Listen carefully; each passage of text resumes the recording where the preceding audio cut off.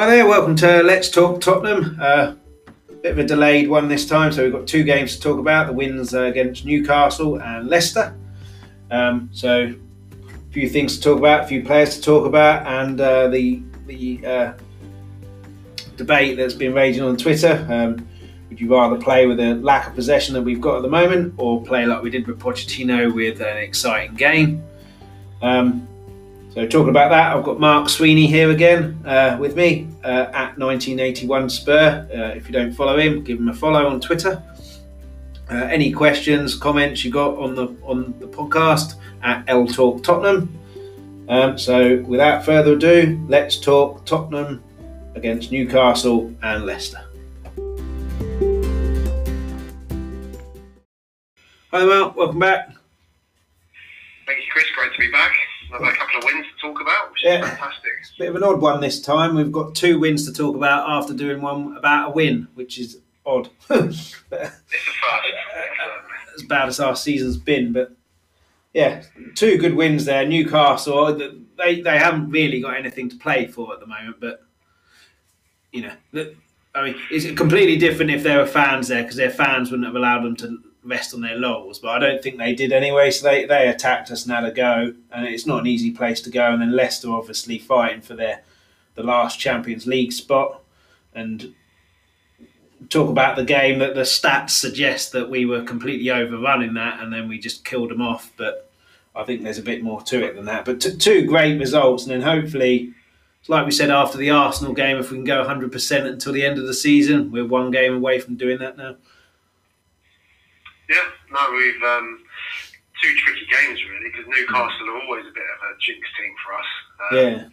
They beat us before when they got nothing to play for. The famous season when all we needed to do was get a draw to finish fourth or above Arsenal, and then we got absolutely walloped by Newcastle, who I think were relegated at the time. So you know, they are a little bit of a bogey team.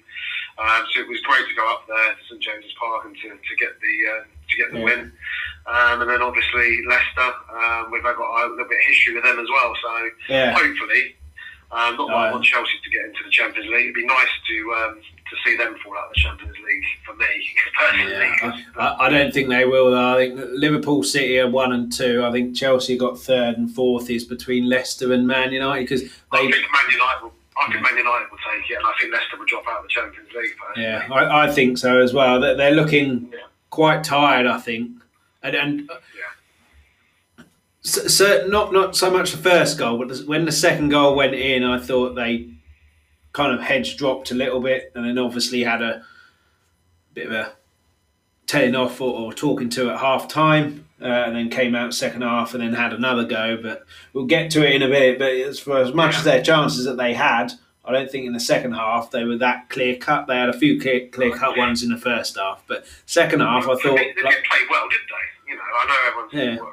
we'll get onto it a little bit, like possession and everything else. I didn't look at Leicester like, wow, they were very unlucky from that game. They weren't at all. No. They didn't show any real cutting edge or desire, did they? To be honest with you. And I think without Maddison there, they're kind of lacking a bit of creativity. Yeah, you said it before the game. Without, they rely heavily on Maddison and on Vardy. Without, when there's one of them not around, they're not the same team, are they? No, and their two fullbacks, Chilwell and I can't remember the right back now. Pereira, that's it. So they had two youngsters there who kind of got found out a little bit. But yeah, I think without them three certainly, but Maddison, the key one, going forward, that they're losing something. And without Maddison there, they haven't got the player who can, without looking up, ping it straight over the top for Vardy to run onto. But yeah, still, anyway, it was a really good game, and 2 games there, and 4 goals for Kane, who looks a completely different player to how he did against Bournemouth. He looks to me like he's really enjoying it now. So if you include the 3 games with Arsenal, he's had God knows how many chances in the 3 games compared to literally 1 touch, I think it was, in the opponent's half against Bournemouth. But you looked at his 2 goals against Leicester in particular, and Son's goal, sorry, the energy and desire to sprint up and get into play was something that he wasn't doing earlier. You can argue that the fitness was an issue, but yeah, certainly Bournemouth, I'm using that as an example. He looked kind of disinterested a little bit, whereas these last two games, he's looked really, really hungry again. Yeah, they all looked disinterested against Bournemouth, didn't they? Maybe a bit harsh singling them out. Yeah, I couldn't pick out a player that didn't, but I know what you're saying. Yeah, they showed some of the highlights, didn't they, afterwards, and he was just busting the gut to end on every break just to try and get into the box, and that's where he should be, really. Yeah. That's where he's most effective and most lethal. That's what we need. Although saying that, some of the passes that he was putting through, the one that, the one that he put through to Son, was a fantastic ball. And he's got that in his locker as well, but we want him in the box, ideally. I think it adds another thing to his game when you've got not so much Son's goal, which was a great pass, but the one in the second half where Son accidentally slipped. Like, that's the one I meant. Yeah, the halfway line where he that through ball that he played was unbelievable. Yeah, that's the vision of a world class number 10. Yeah, but it was a great ball. Yeah. So as much as we'd want him on the end of that, I think with him being able to come deep and do that, and then Son, and when he comes back, potentially Ali, making those runs off of him, it gives us another dimension. But yeah, his second goal in particular, it was like the Arsenal goal up the other end of White Hart Lane. But you can moan at the defending, and Son's goal and that goal, I mean, that's just schoolboy defending, isn't it? You know those players are right-footed. Keep them on their left, don't let them get inside. But I guess Kane's goal in particular, he gets on his right, you don't expect him to score from there, but then he's used Morgan, hasn't he? So Schmeichel, you look at that, Schmeichel doesn't see it until it's almost flying past him. But even so, and what he does really well, I think, and Messi does this as well, I'm not saying he is better than Messi, but most of their goals are right in the corner. Yeah.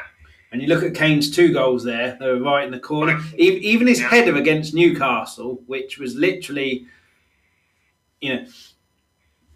closer to the goal than I am to my wall at the moment.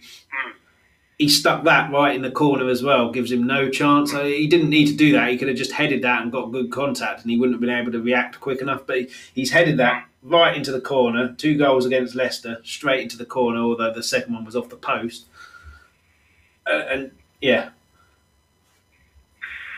Also, just something I'm talking about, there's 3 games, 3 headed goals as well, isn't it? We had the one Alderweireld against Arsenal and Kane with 2 headers against Newcastle. Just highlighting the importance of getting some good crosses in the team, really. I know we spoke about it before with Aurier, just slinging in balls, but maybe that's the way we're going, relying on set pieces. And when you don't have much possession, you have to rely on things like set pieces, don't you? And quality balls into the box. Yeah. Going off topic a bit there. The Bergwijn cross, he couldn't have asked for a better cross there. You can say that the defence was poor because they let Bergwijn run 5 metres and then put an unopposed cross in, but it was, I mean, as that was coming in, he must have been licking his lips, Kane. No, I'm scoring a goal here. Yeah. It was a great ball, wasn't it? All he had to do was just guide it, really, wasn't it? It was a brilliant header. But yeah, he looks hungry again, and I'd love to know how many chances he's had in those 3 games: Arsenal, Newcastle, Leicester. But it definitely in double figures. Which compared to the previous games, there all the pundits were saying he's only having 1 or 2 touches in the opponent's penalty area. Surprise, they're not mentioning how many he's having now. No, it was shocking, but. Yeah, he looks really hungry again. Tim Cahill made the point after the Leicester game, didn't he? Well, when we were breaking, we had 4 players bursting forward. So we're breaking really quickly and really dangerous. And then 2 of those players, Moore and Son, are lightning quick. I think Kane's deceptively quick. He is quick. He is quick. You just don't see it all the time. But, he scored a few goals. I mean, there's goal a couple of seasons ago where he ran from the half. I forget, it was against Dortmund in the Champions League. Not last season when we beat them, but the season before. I was playing at Wembley. I was at the game and he scored 2 goals against them. He sort of run through like from the halfway line, really, really pacey. run. You just don't see it from them every week. So, like you say, it's deceptively quick because you don't see it all the time. And then suddenly you'll just do this energy. And as you say, Tim Cahill highlighted it on Match of the Day 2 on Sunday, where you just see him absolutely sprinting, desire to get into the box to pick up any. It was on the Suns goal, wasn't it? The first one where he was absolutely legged it. You see a lot of players, I think, who would play that pass and then kind of watch and admire their pass. Sit back and watch it, yeah. Whereas his first thing, he's played the pass, Son's got it, I'm getting up front because there might be a chance of a goal here. And then that's what you need as a striker. You need that selfish attitude that I'm going to score the goal. And that's invariably why they're usually in the right place at the right time. So, for example, his second goal against Newcastle, where he's just the parry from the keeper has just fallen onto his head. Yeah, but again, that was you had to be brave to. He had to sort of dive at that ball, didn't he? He got a bit of a knee into the ribs for his bravery. But that shows a bit of desire that he's willing to put his head in the way of his body on the line to get another goal. Yeah. And it's nice that we're breaking play up as well. I think I can't remember which one. I think it was Kane's first goal against Leicester. It was Son who broke it up on the edge of the area. Poor touch by the defender. But the second goal against Newcastle was Lamela breaking play up and then breaking quickly. I thought he'd lost it, Lamela, but he did well to get the shot off and jinking the defender the right and then left. And then a lucky parry onto Kane's head. But like I say, the strikers invariably, when they're on form, and good strikers are invariably in the right place at the right time. He always seems to go on an unbelievable scoring spell towards the end of the season, doesn't he? I don't know what it is. Yeah. He always scored either a hat trick or a few braces. There was that season a few years ago he scored 4 against Leicester at Wembley. Yeah. He always has an unbelievable last few games where he just racks up his goal tally. Leicester, he scored 16 in 14 games against them. So if you're a betting person, it's a good bet to put on Kane scoring against Leicester. You won't get much odds for it though. Because I was critical, certainly after the Bournemouth game, that Kane doesn't look interested. So Paul Merson's comments that playing under Jose, he'll get fed up and want to leave. If we keep playing like this, the only reason he'll want to leave is because we're not winning trophies. But we look a real dangerous outfit going forward now.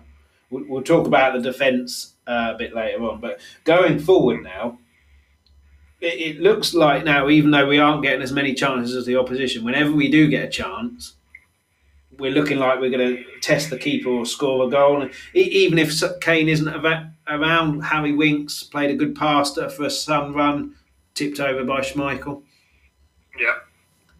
And it is complete turnaround from when was the Bournemouth get, like 3 weeks ago, or probably not even that actually. But No, and to be honest, I always thought that. Well, I mean, we were talking about where we need to strengthen and stuff, and I thought we both said that maybe moving a few players around and like putting the Celso a bit further forward. But the players that we have in the forward positions, we don't actually need to strengthen. I just think that they was all of them were just a bit off form. Yeah. None of them, and once you get 1 or 2 of them in form, and that brings everyone else up a level. I honestly think that's all it was. And I think that the Bournemouth game, I mean, I was absolutely fuming after that. I know you was, and all the whole fan base. And I'll hold my hand up and say, look, I don't think this is going to work for Mourinho because that was just terrible. But football's a funny game, and now I'm like, well, actually, I can see what he's doing, and it's the same with Arsenal. When we beat them the other week, it was the end of the world for them, and this isn't going to work. And now they've gone and beaten Liverpool at Man City. Now they're in FA Cup. Things change around very, very quickly in football. Yeah, my only worry with this style of play is that Arsenal, Newcastle, Leicester are all 3 teams that have attacked us, and we've picked them off on the counter. Bournemouth would be wary of us, so aren't really going to attack us that much. Even so, we should be creating more chances against them there. But so my only issue is, will that system work against teams who sit back, which you've then got to think of something else. But it'll be interesting with Palace because last game of the season, their last home game. There's no fans there. Obviously, they got nothing to play for. But you'd expect them to attack us in some way. It's one of those. I was sort of saying, football is a funny game that you know in a week's time it might be back on the bloody Mourinho. That bloody Palace game, we didn't have a shot on target. You know, it could quite easily go that way, couldn't it? Let's be honest. Obviously, their main man is Zaha, who plays on the wing. Saint-Maximin got quite a lot of joy running at us. We were letting him run at us. The wingers who are in front of Aurier and Davies aren't necessarily tracking back. Sissoko did in the Arsenal game on the right to help Aurier out, but Moura, for as good as he's been going forward, talk about him a bit later on as well, going backwards to help Aurier out. Certainly the first half against Leicester, and then whoever was on the left side in front of Davies wasn't really helping out there. I think Moura got told at half time to do that more to help Aurier, and then they didn't really have that much joy going there. But the brilliant save by Lloris from Perez all came from Aurier being exposed. Yeah, yes, it did, and it was a fantastic save. They didn't really. I don't think they give it the credit that it actually deserved. No. It was an absolutely world-class save because that was as soon as it hit his foot, left his foot. Sorry, I thought well, that's a goal all day long, and it was such a great save. But yeah, it was another Aurier mistake, really. I'm not sure it was an Aurier mistake though, to be honest. I think he's not getting the backup because they seem to target him. Certainly first half, and Moura was kind of jogging back, nowhere to be seen. So I think he needs, whoever's playing on there, like Sissoko against Arsenal, needs to track back. But then that's not. You're probably right. It's not just Moura's fault. Aurier's got to tell him, and then Jose's got to see that as well. But then that's what I said to you. I don't know whether the last time or the pod before that. I just think that is such a critical position. He's so relied upon that right back position that. Yeah, if he isn't disciplined enough, I don't think to play it because he didn't. Like you say, they will be targeting him anyway, I'm sure. But it always just seems so exposed down the right. Yeah. And I've said to you before that I am overly critical of Aurier because I've just got to be in my bonnet about him now. So every little mistake that he makes, I have to highlight it. Yeah. So I sort of notice every single thing that he does. Because I am overly critical on him, to be honest with you, and I'll hold my hands up on that. But we so need to just strengthen that. We do need another right back, but I think he gets a bit of a harsh deal, and I think not helping him there, I think, is an issue. Against Newcastle, the goal that Richie scored, fantastic finish, that was nothing to do with that. That was, I don't know why he was in the middle there, Aurier. And then the clearance was awful. But then being what had happened to him a couple of days before, I'll let him off. I think the professionalism he showed to actually want to play after, he should really be going home and being with his family if he's allowed. I think he deserves credit for that and against Leicester. He deserves absolutely huge credit for turning up and showing up because there'd be a lot of professionals, I wouldn't blame them, that wouldn't. Yeah. So I've got massive respect for Sergio Aurier for having the commitment and the professionalism to put on the shirt and to get out on the field. So as a man, I've got a huge respect for him. As a footballer, I really struggle with him. To be honest. He does make mistakes. He does make mistakes, no question. The Newcastle one, I'll let him off. If we'd have lost that game, I'm sure I have been so forgiving, but it was obviously going to play on his mind some stuff. So, but it was a mistake, and he does make mistakes. I just think he needs some help as well sometimes because he makes those mistakes. Teams will target him because they know that they're.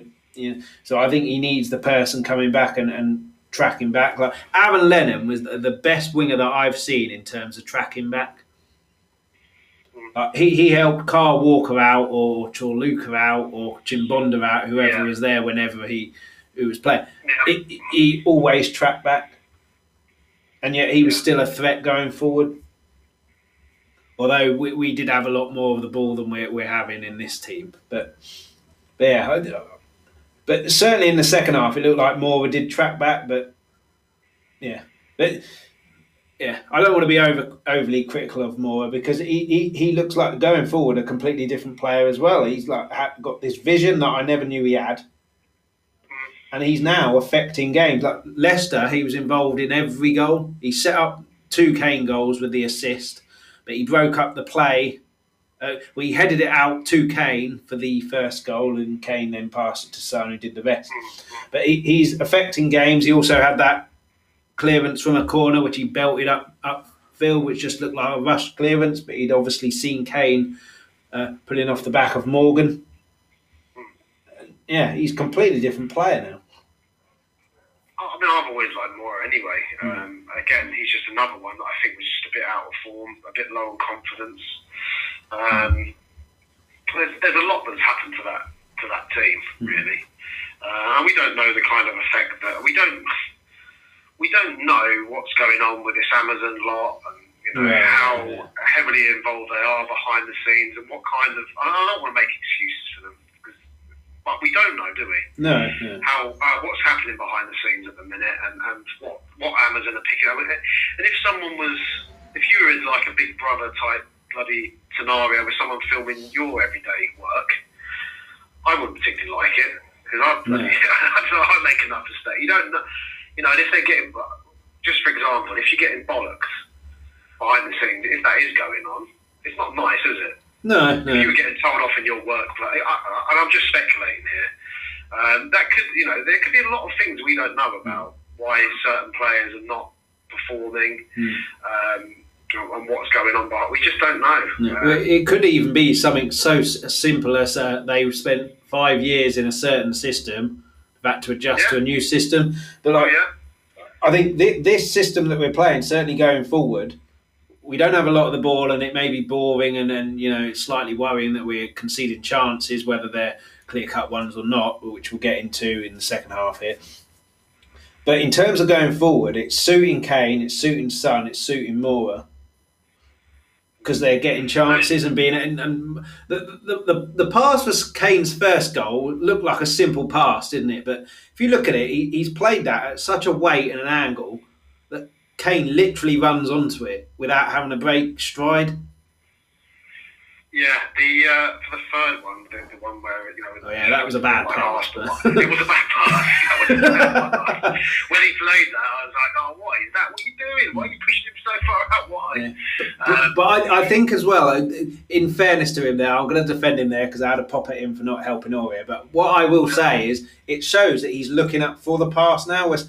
How many times? How many times have you been able to count this season that Moura's run with the ball and it's kind of got stuck underneath his feet and he loses it? Whereas at least that one, it wasn't the greatest pass. Kane's made it look like a good pass, but at least he's looking up and looking for people to pass to rather than just trying to do it all himself. Yeah, that's true. But yeah, I just think the vision that he showed, I never knew he had that. I mean, because the Newcastle game, the Suns' goal, all started from Moura trying to thread a ball through, which didn't quite come off, but the ricochet and the rebounds and all that have then fallen to, I think it was Kane, wasn't it, who played it to Lascelles and Son scored. So I think he gets a lot of flack, Moura. I do think he needs to track back if he's playing on the wing, but going forward, he looks a completely different player. Yeah, as I say, I agree with you. I think all three of them, Son, Kane, and Moura, they all look good to me. So they've all contributed in the 2 games, haven't they? Whilst Moura's not scored, he's put on the assist, hasn't he? So hopefully he can get on the score sheet against Palace. But he deserves a goal, doesn't he, for his work rate and his contributing. But what we've got now with them 3, not exactly the same, but like. Bear with me here. You look at Liverpool, Salah, Firmino, Mane. None of them are actual, not out and out number 9s. We've got one, but you look at Man United, Rashford, what's the young kid's name? Martial, what's the Greenwood. Again, I don't think any of them are out and out number 9. But then we've got essentially an out and out number 9 and 2 players similar to those 6 that I've mentioned, all going forward, all can score, all can create. Yeah.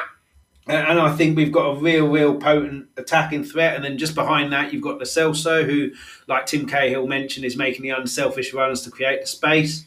But if it does fall to him, he's got vision to be able to play those passes. And it's only a matter of time until he scores his first Premier League goal. Yeah, and then we've got 4 people. And then you've got like Bergwijn to come in, Lamela to come in, Ali to come in if one of them isn't pulling their weight. So I think going forward, we're looking really good at the moment. Where does Ali fit into that, though? Because when you look at the profile of a Moira and a Son, they're quick. They're quick at forward players, whereas Ali isn't that type. Does he fit into the Mourinho team? I don't know, to be honest. Well, I don't think he does. No. Well, I said on this a couple of episodes ago, I can't remember which one, I think next season is a big season for Ali. I think if he doesn't do much, he could be moved on. So it's time for him to show what he's all about again. But yeah, he hasn't got the pace. So he's more of a make the unselfish run. Because his best part of his game, I think, isn't on the ball, it's off the ball.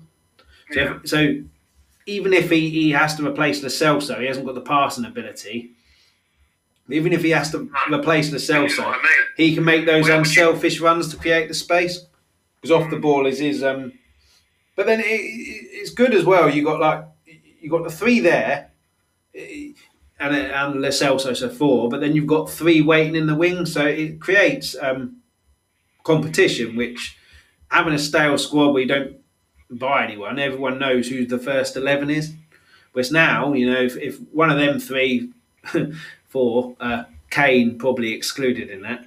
But if one of those other 3 doesn't pull their weight, you've got someone waiting to come in.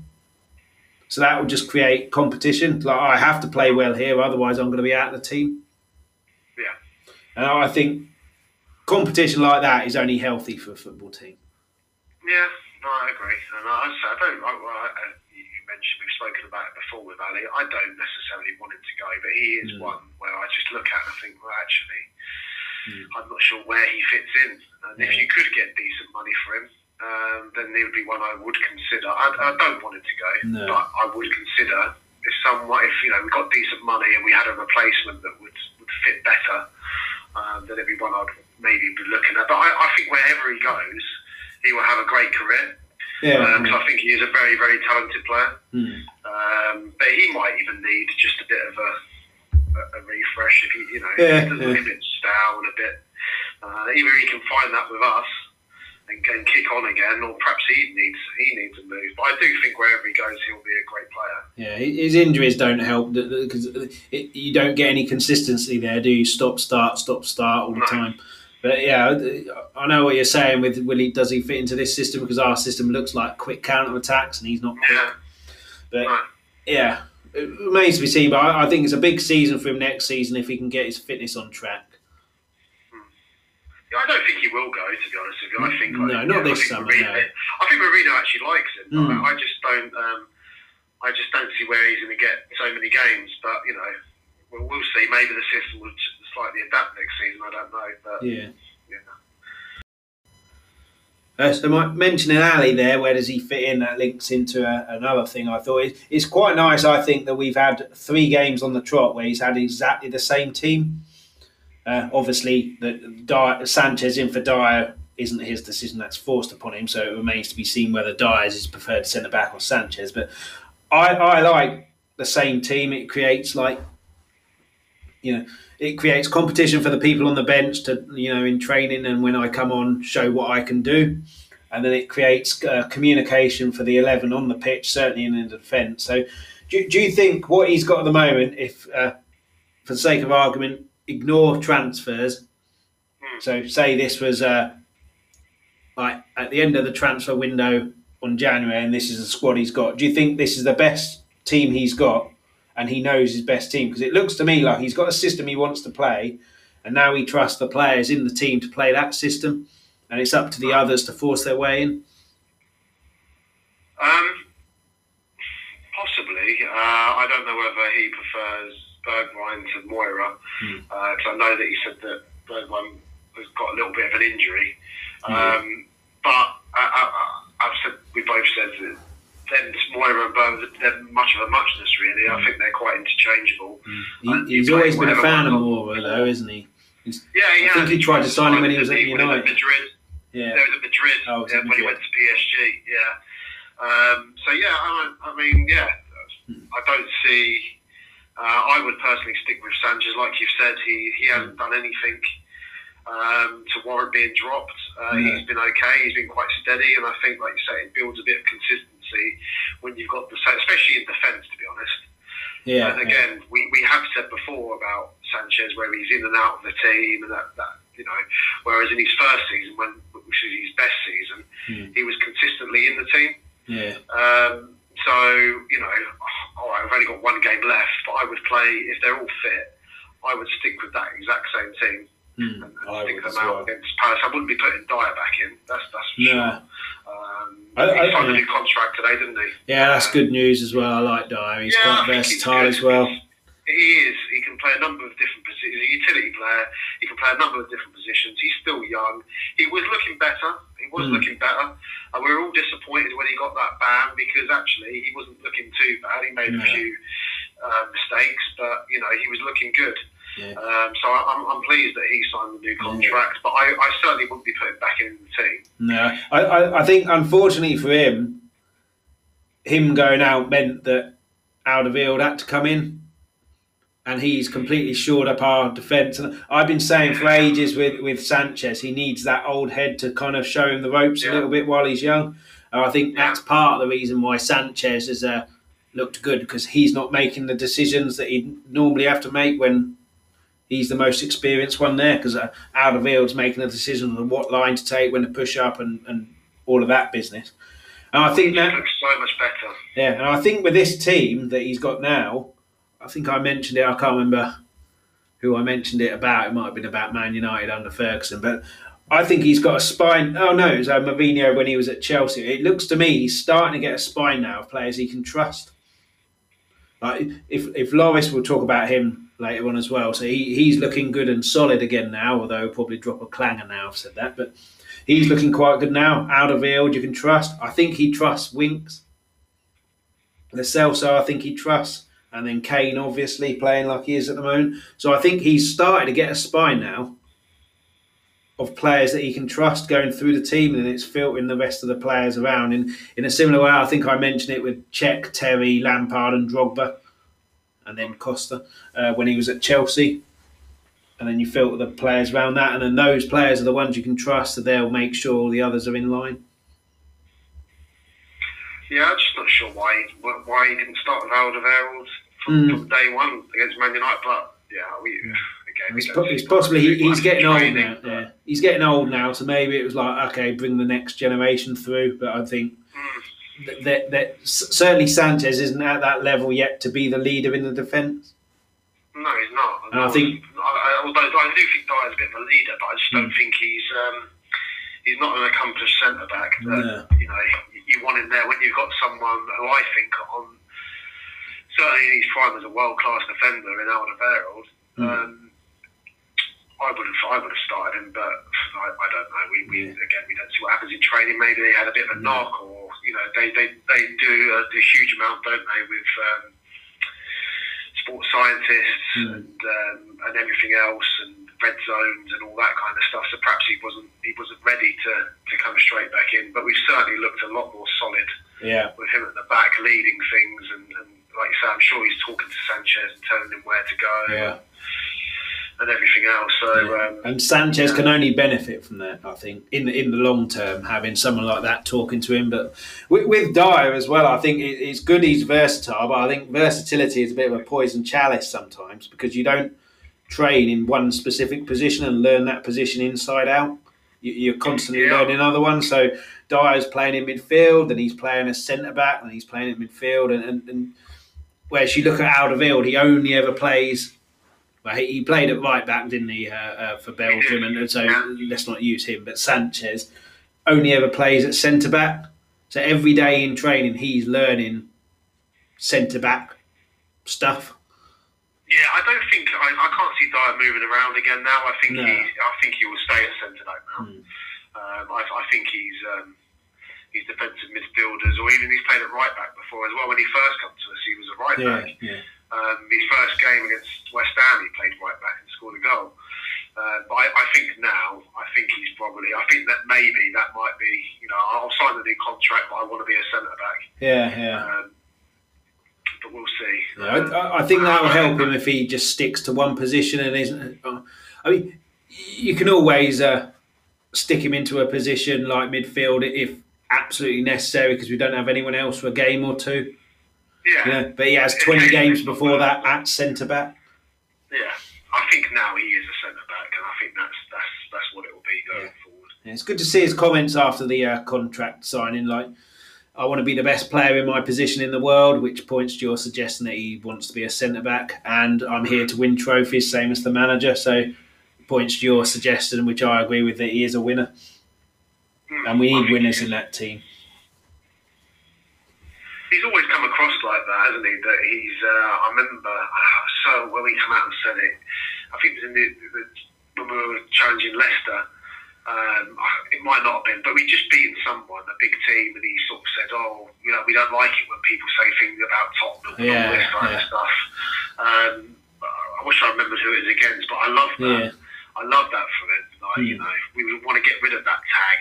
King keeps bloody going about it now. It's Tottenham, it's their DNA, and that's a lot of bollocks. It's not your DNA, because Man City were a yo-yo team, and now they're winning their leagues and that's like bullshit. It's not in anyone's DNA to do that. If you've got the right players and the right mentality, that's all it is. It's a load of crap to say, with all this Spursy bollocks, and shut up.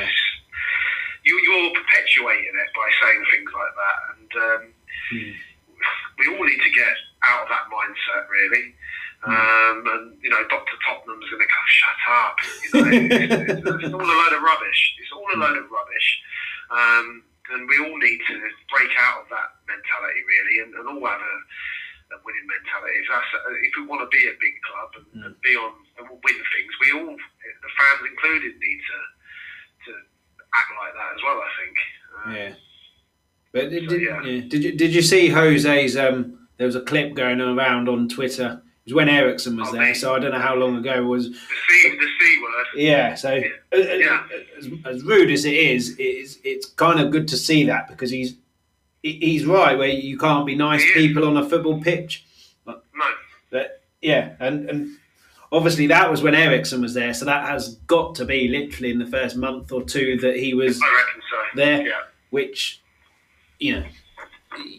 people know from Pochettino that when he first joined, it took at least a year for his philosophy to get over. And I think we're starting to see that now, because I was thinking about it the other day. The silly fouls that we give away, they are silly and they're in dangerous areas, but he's showing a little bit of a nasty streak. Yeah, and we did, and I know people have said, Pochettino, but we did have actually, we were quite a nasty team under Pochettino as well at times. He used to get to the battle of the bridge. Yeah, well. I know that was more of this is all bloody over now, and they sort of lost their heads a little bit. But we did have a little bit of a nasty edge to us at times under Pochettino. But I do think we were a bit too, I think on each other as well. We said it after the Son and Lloris incident. You never see anything like that under Pochettino, and I think that's really helped us actually. I think the ball, as much as I hated it, the Bournemouth and the Sheffield United game, I do actually think that's been a bit of a reality check, and I think the bollockings that have been dished out. It is one of the reasons now that I've changed my mind about the Amazon thing, because I do want to watch exactly what's been said and why they've now started to react, and it seems to be working now. I just want to see what has been said behind the scenes to get that sort of kick-started again. But it was quite funny to see that clip of Mourinho. Yeah, so I am quite looking forward to it now. The Amazon. Yeah, well, I'm actually quite looking forward to next season now. But being the way that we're playing at the moment, we'll get into the second half. Is possession? Is this way of playing without possession better? We'll get into that in the second half. But in terms of we've got a bit of a killer instinct now, I think, and we're looking good going forward. Even against Man United and West Ham after this restart, I thought we looked good going forward. We looked dangerous going forward, and certainly in the last couple of games. I mean, if you after Sheffield United, I think we've only conceded 2 goals, haven't we? And that was a blast from Lacazette and a blast from Ritchie. Yeah. So, and it's still early days in the Mourinho era as well, where so you could argue that the Sheffield United and Bournemouth, when Pochettino took over, we played some games which looked amazing, where we closed everybody down. And in other games, we just weren't at it at all. So that was, again, the inconsistencies that come from trying to understand the system. And I would bet you if you talk to any Liverpool fan in the first year of Jurgen Klopp, there were some games where they looked like they do now, and other games where they look like we did against Sheffield United. And then it takes time. Not to say that it's acceptable, because they were just absolutely shocking games, Sheffield United and Bournemouth, with all respect to those teams. But I'm generally quite looking forward to next season now, because it looks to me like Mourinho's way of playing is rubbing off on the players, and they're understanding it and they've bought into it. And, yeah, I agree. But famous last words, obviously, we could end up going five losses out of 5 next season. But that's why I made the point, really, that things change around so quickly in football. We were tearing our hair out the other week when we played Bournemouth, and I think both of us were sort of thinking, this ain't going to work, Well, I certainly was. I'll hold my hands up. I was like, this isn't going to work. This isn't going to happen. And since then, we've had 3 wins. And for me, I can certainly see now what he wants the team to do. It's clear. It wasn't clear to me before. I know you mentioned it, but we'll do how we played against Man United, and it wasn't clear to me. But now I'm looking at it and going, actually, I can. This is making sense to me, and I can see that the players seem to be buying into it. So I'm excited for next season as well. Once I've seen, he's got a few more of his own players in. It's certainly going to be interesting. It certainly looks. Sorry, I cut you off there. Carry on. No. I was just saying I don't really know when the new season's going to begin as well. That's not been announced yet, is it? Well, they're talking about mid-September, aren't they? And then there's I think a 12-week period. No, it can't be right. 12 weeks, that's 3 months. But a little period of maybe 8 weeks or so where the transfer window's open. I think the transfer window's open till October. So it opens on the 27th of July, and it's open till sometime in October.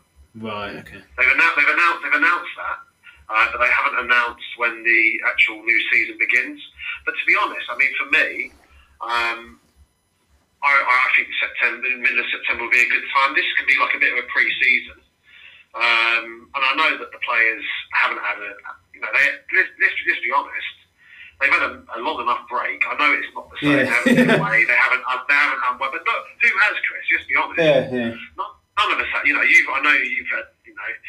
Well, I won't go into your personal circumstances, but there's been plenty of people in the country that have been furloughed, and it's not the same. It's not the same, is it? It isn't the same.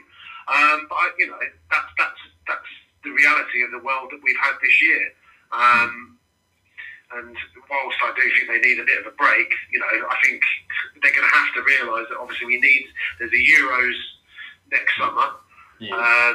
So we do have to fit it in. So they're not going to be able to have a massive break. And I think there obviously won't be the tours that we usually go on and a long pre-season. So I think we need to, whilst they've had, these 9 games, also they've still got the teams have still got Champions League and Europa and everything else. We shouldn't really need a pre-season because they should be fit. This is what I mean. This is what I'm saying. Pre-season. What do you have pre-season normally? It's like, is it 3 months or something? Come back in July and then they're playing again in September. Yeah. So So, they don't need. This is like a mini pre-season. Yeah. So they need to just get cracking with it. Really, I think it'd be nice to get a few players in. Yeah, that like he says, like Højbjerg, which you get a lot of Spurs fans going, "Oh, what are we going for him for? He's no good." Like he was in the team that lost 8-0 to Leicester. 9, wasn't it? Oh yeah, it was 9, wasn't it? Yeah, but like Danny Ings was in that. Giving him credit. Yeah. Giving him credit there. But Danny Ings was in that team. What a terrible player he's turned out to be. And before Leicester went on a steamrolling thing, Southampton got a man sent off, and But I don't understand that. Like some fans just wanting these like marquee signings, like. When they bought them, Leicester, Riyad Mahrez and N'Golo Kante were unknown people, and Jamie Vardy, completely unknown people. They ended up being the 3 that basically won them the league. So you don't necessarily Man United as well. Apart from Man United fans, no one really knew who Beckham, Giggs, the Nevilles, Scholes were. So I don't buy into that. You have to buy the that's what scouts earn their money for. Yeah. I think I must admit I did turn my nose up a little bit today when I see that they want 35 million for him for a player who's got 1 year left of his contract. But then you can't really argue with them about that because he's their player. They don't really want to sell him. They're perfectly within their rights to charge that. But what they risk. My thinking with that is, can you get a better player for 35 to 40 million? And I'm not saying you can. Yeah. But because as I told you the other week, I don't know enough about world football to give you a name. But I know that Valencia are in financial trouble, aren't they? They've got that Kondogbia. Yeah. Who we've been chasing for a while. I don't know whether he's any better than Højbjerg, to be honest with you. The good thing with Højbjerg is the good thing with Højbjerg, he knows the Premier League inside out now. But sorry, Chris. I'm watching the Arsenal game on in the background. Villa nearly just scored. Sorry. I thought you vehemently disagreed with my point. But he knows the Premier League inside out now. And I don't think he'll go for 35 because Everton are in it now, bid 25, and I think we're bidding 25 as well. But what Southampton risk is for a season they end up with a player who's really unhappy, and then they risk, a situation where I'll just see my contract out, like an Eriksen kind of thing was going to do. So I don't think he'll go for 35. I don't think they'll get that. I really want him, don't get me wrong. I've said to you weeks and weeks ago that he's the one player I think that we really need, to be honest, and I agree with you. He's got that, he'll come straight in. He has Premier League experience. I've never heard him speak. I'm assuming he speaks really good English. He's Danish, they usually do. He wants to play for us. He wants to be there. It was just I agree. I don't think he will go for 35 million because I'm pretty sure Levy ain't going to pay that for a player. No. But it'll be all that pissing about again that we're going to get, which is just irritates people and clubs and everything else. But I do definitely want him. But I was just thinking, if it is 35, is there a better player out there?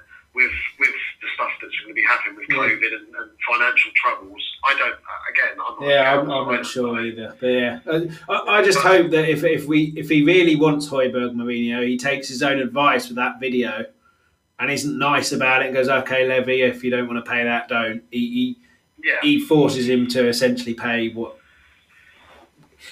we need to get him. But I think he'd be a good player. Yeah. So sorry, Chris, I have to turn this football off because I didn't take my attention. Arsenal just nearly scored. I don't know how that hasn't gone in. I'm not even bothered about Arsenal. I think if we win our games, we should get in Europa League. But, well, you say that. Yeah, but if they win the cup, then But but I don't want that. But anyway, sorry, I won't make any noises again. That's I promise. Yeah, that's all right. But it'd be interesting who else he wants in as well, Jose. But I haven't really. I've done a little bit of homework. Oh, right. Because you asked me last time because I said about the right back, and you said, "Well, who would you get in?" And I said, I don't know. Aaron's I wouldn't get. They want 30 million for him. You could probably get him for cheaper than that now. They've gone down, but I don't think he's going to be any better than Aurier, to be honest. No, I agree, and that's not the one So I know that there's someone we've been linked with, and I did a little bit of cheating. I'm not going to be able to credit the guy, but I see someone on Twitter earlier on saying that they wanted us to get is it Timothy Castan at Atlanta, the right back. I probably mispronounced that totally. He's a Belgian. I know nothing about it. The only reason they said it was that his percentage on crossing was really good. Yeah. And he's a right back. So we've definitely been linked with him. And I've done my usual YouTube scouting, and he looks like a world-class player. So we have to sign. We have to get him. Yeah. We have to get him in. But how much is he going to cost? Are they in the Champions League again, Atalanta? Because they were this season, weren't they? I think they're still in it, aren't they? I don't know, actually. I'm not. You mean as in now? As in yeah, you know, when they do this like mini World Cup kind of thing. Yeah. Are they still in it? I don't know. I don't know. I don't know where they are in the league either. But yeah, I don't know whether they're still in it or not. They won 1-0 tonight. I know that. So they're right. They're second. They're second in Serie A. Oh really? Right, yeah. So it might be tricky persuading him to come then. But then Mourinho's a bit of a pull factor, isn't he? Yeah, I mean, to some players anyway. I don't think he'll be on a massive amount of money at Atlanta, to be honest with you. No. And yeah, he did play tonight. So yeah, I think he's one that wouldn't cost an arm and a leg to get, and I think we could potentially persuade him to come. I think that would be good as well. I'm only joking. I've never seen the guy play a minute of football. To be honest with you, I was just interested to see that his percentage on crosses and accuracy and all that kind of stuff was quite a good stat. Yeah. And he looked alright on YouTube.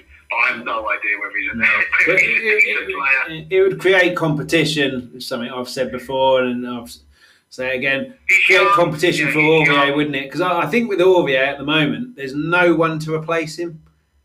No. So there's Kyle Walker-Peters, but... Well, yeah. Well, even then, he's still on loan, and unless we terminate the loan deal, which there's no one to replace him at the moment. So the competition isn't there for Aurier because he knows he's going to play. Yeah. So I think you bring someone else in. Certainly, if he starts making mistakes again, it's like, well, you're not going to be in the team, are you? You're going to be out. You're going to have to force your way back in. Forces him to work and then think about things a bit more. I think, yeah. Yeah, but I don't know nothing about this guy. But I've just seen that he's been linked with us, and he seems. He seems like an attacking fullback. Well, that's how we play, don't we? So that's not a bad thing. No, but I agree with you that I think Mourinho just needs to be a bit heavy with Levy and say, look, this is the player that I want. I don't want the third choice defensive midfielder. I want my first choice. Yeah. Like Klopp, Klopp's been.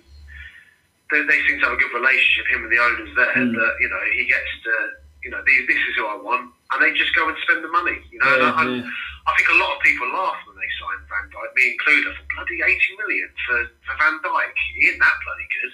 He looked okay at Southampton, but 80 million? Are you joking me or what? But he's proved everyone right. Well, him and the goalkeeper completely transformed They were leaking goals left, right, centre, weren't they, before those two turned up? And now they've completely shut up shop, really. Yeah. So I think, I agree with you. I think he just needs to be strong with Levy and say that this is who we need. Go make it happen.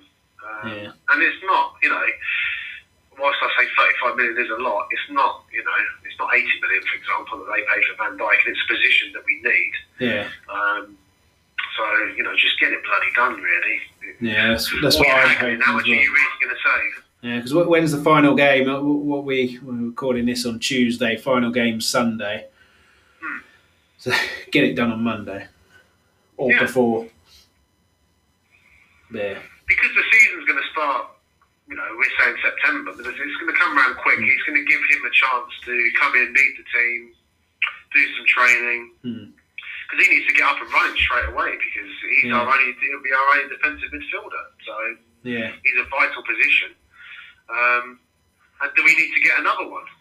I don't know, because if he gets injured, there's no one else to fulfil that. Well, we found that out. We don't want Dyer there anymore. Who else? I know, they had Winks sort of doing it, and whether he does see Skip as a defensive midfielder, I'm not sure. there's a lot to happen in the transfer market, I think. Yeah, we've got to be proactive in it, I think. Yeah.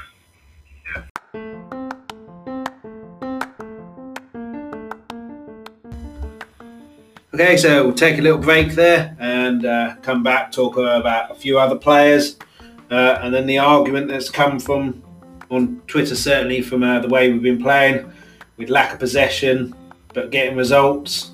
Some people wanting to get results with more possession, so talk about that. So back in a bit.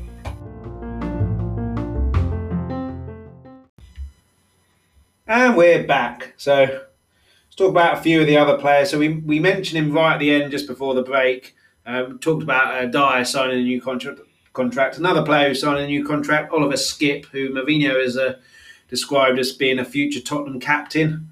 It's good news as well, one for the future. And maybe he's grooming him in training to be that kind of defensive midfielder, to either play there full time or be the understudy to someone like a Højbjerg who comes in. But it's good that he signed a new contract. Do you agree? Yeah, I've said to you before that I've not seen enough of him to really comment on what his best position is. But he always looks pretty safe. He's so young, and he doesn't look out of place, does he? When he comes on, he looks good on the ball as well. He does. Looks comfortable with it. He works tirelessly as well. So yeah, I think that's a really good move. I'm really happy that he's done that. Mourinho knows his stuff, and if he's saying, potentially a future captain, they've obviously been keen to get him signed to another contract, so they're very impressed with him. So yeah, good news, definitely. Yeah. And it's talk as well, Tanganga signing a new contract. I think he's got 1 year left, so they're offering him 15,000, which a lot of people saying it's an insult, but like I'd snap someone's wrist off. They said I'll give you 15,000 a week. Yeah. But like, and he's young as well. Like, there's a risk with these young players as well when they're. I don't know what he's on at the moment, Tanganga, but you say he's on 5,000 a week. You give him 50,000 a week. You've seen time and time again, haven't you? Young player, not just young players, like Justin Bieber being an example as well. These young people who don't have that much money, all of a sudden, get huge amounts of money, completely go off the rails because they don't know how to handle it. So it could. I know you're a big Bieber fan. So yeah. I'm not sure about that one. But,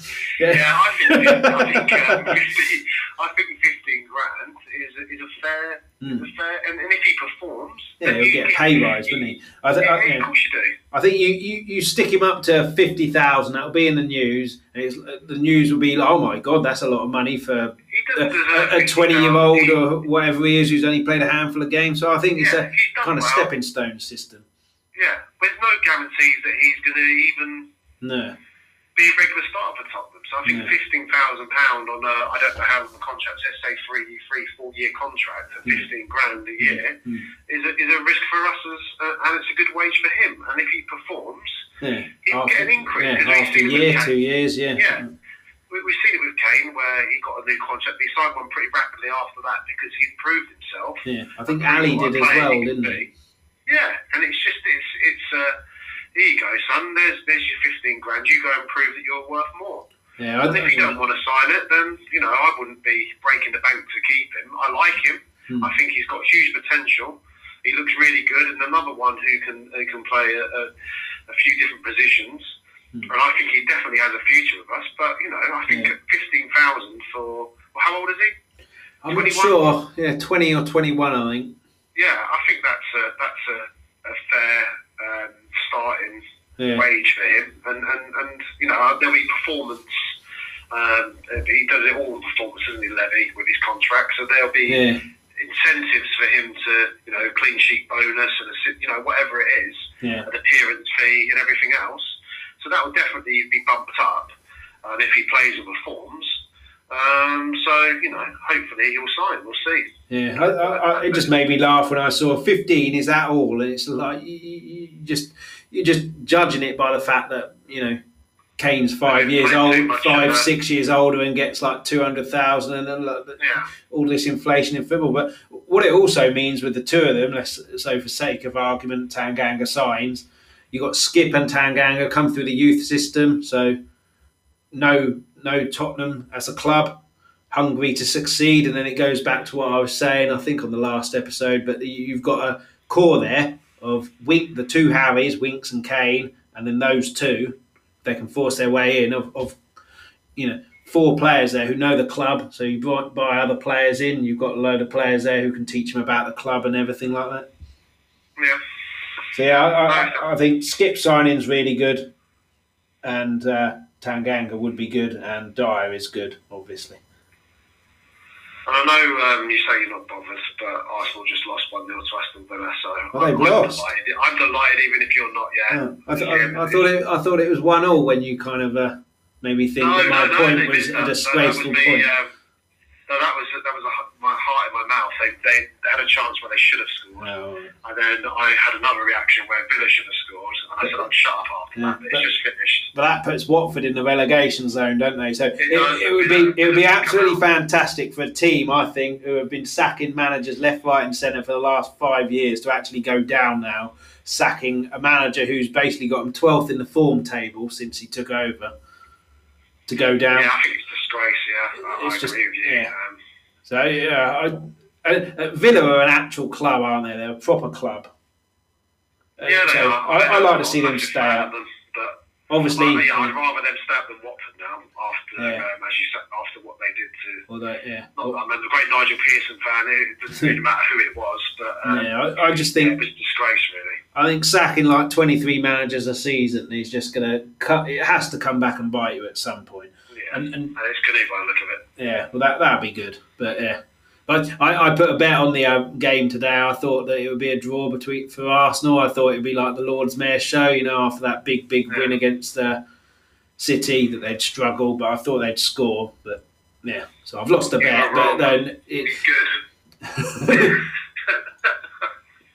Yeah, it's good for us, Well, that's it. We finish above them now, so we have. They can't. Yeah, we finish above them. Oh, right, okay, that's cool. So they can't celebrate their tottering day, whatever the hell they call it. So they can stick that. That's 4 years above them. So go smoke that one, Arsenal fans. Yeah, that's again is quite similar to us. I think that new systems, so inconsistent. So I think next season will show just exactly what kind of teams Arsenal and Tottenham are. Chelsea have been inconsistent as well with the new manager and everything, but obviously a little bit more consistent. So there's quite a lot of teams who have been inconsistent this season with new systems and stuff like that, who I think next season will obviously be a lot more consistent because they're used to the systems they're playing and new managers and everything like that. It'll be interesting to see what happens with all of that. Yeah, because Chelsea have lost as many games as us. We've both lost 11 games.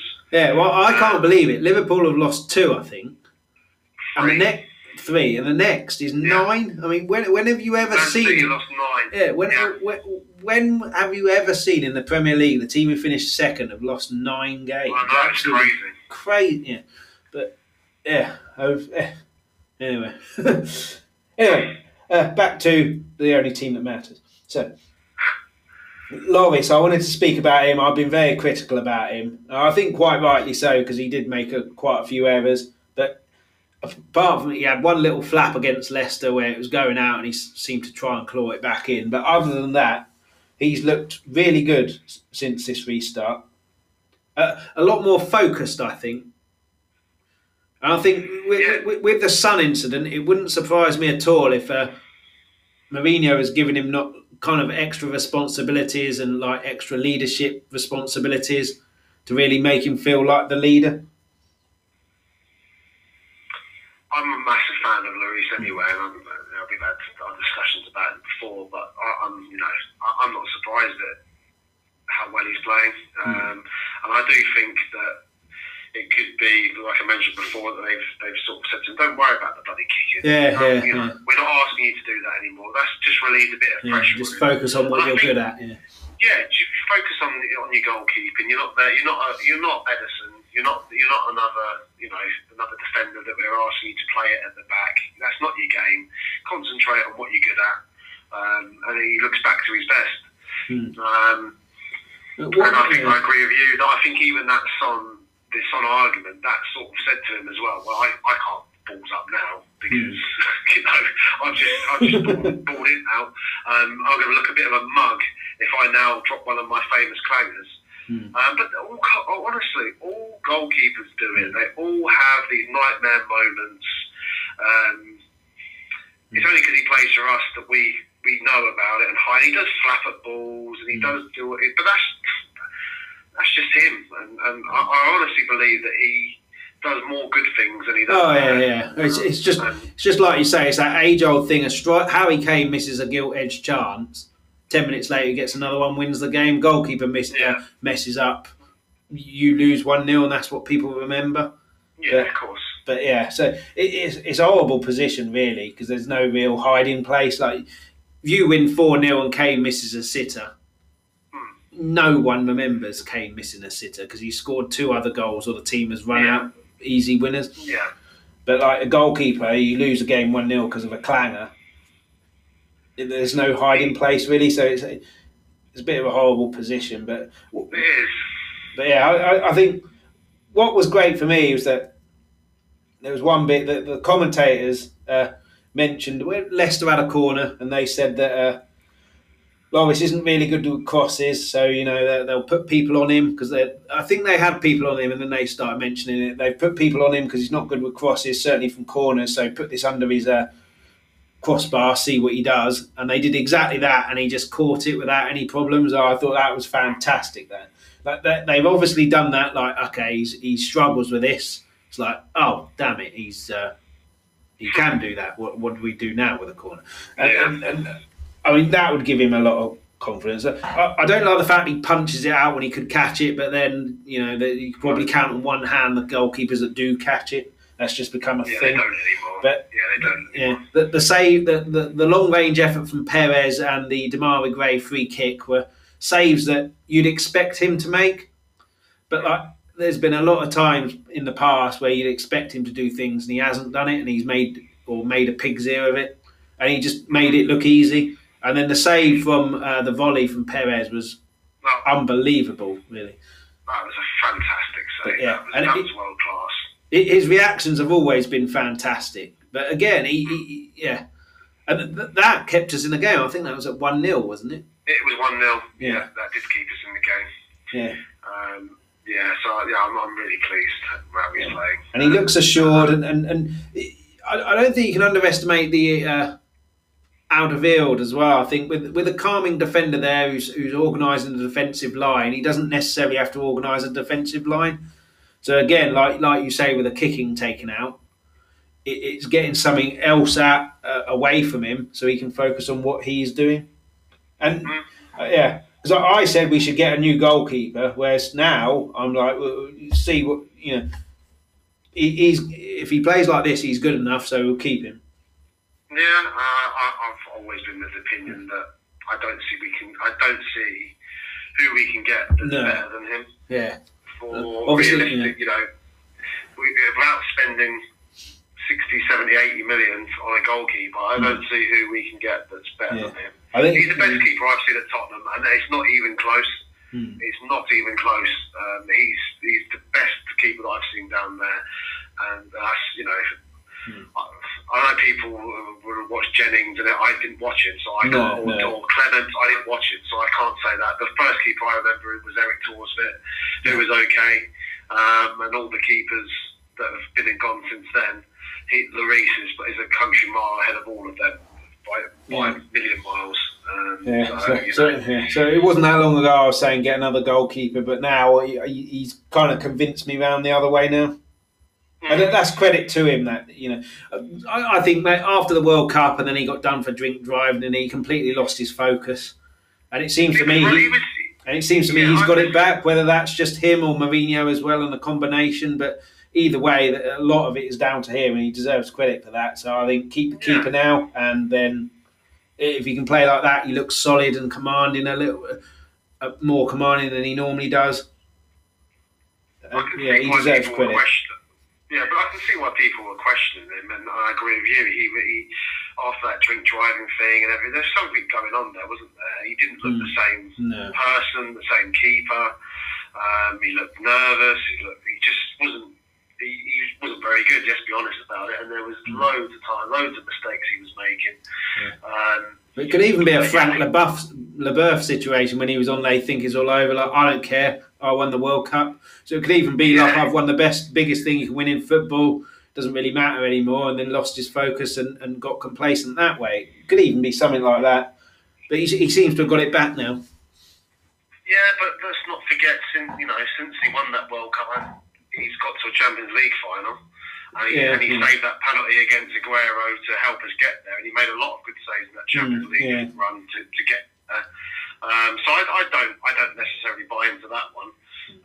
But yeah, maybe there is a bit of that. It doesn't get any bigger than the World Cup for your country and being the captain. That's never going to be topped, is it? No. How can you top that? You can't top that. There's nothing you can do in football that tops that, unless you do it in your own country, and that's not going to happen. So he's done the biggest thing you could possibly do in football. So I accept that perhaps there is a bit of it's never going to get better than this. But yeah, as I say, certainly he did well in the Champions League last season to help get us there. He's always had games where he bails us out, but then he follows it up with a clanger where he loses us a game. But that save, I think it was last year's Champions League, where it was a point-blank header and he kind of flew across his goal and saved it on the line. Yeah. Was that Dortmund? I can't remember who he was against, but anyway.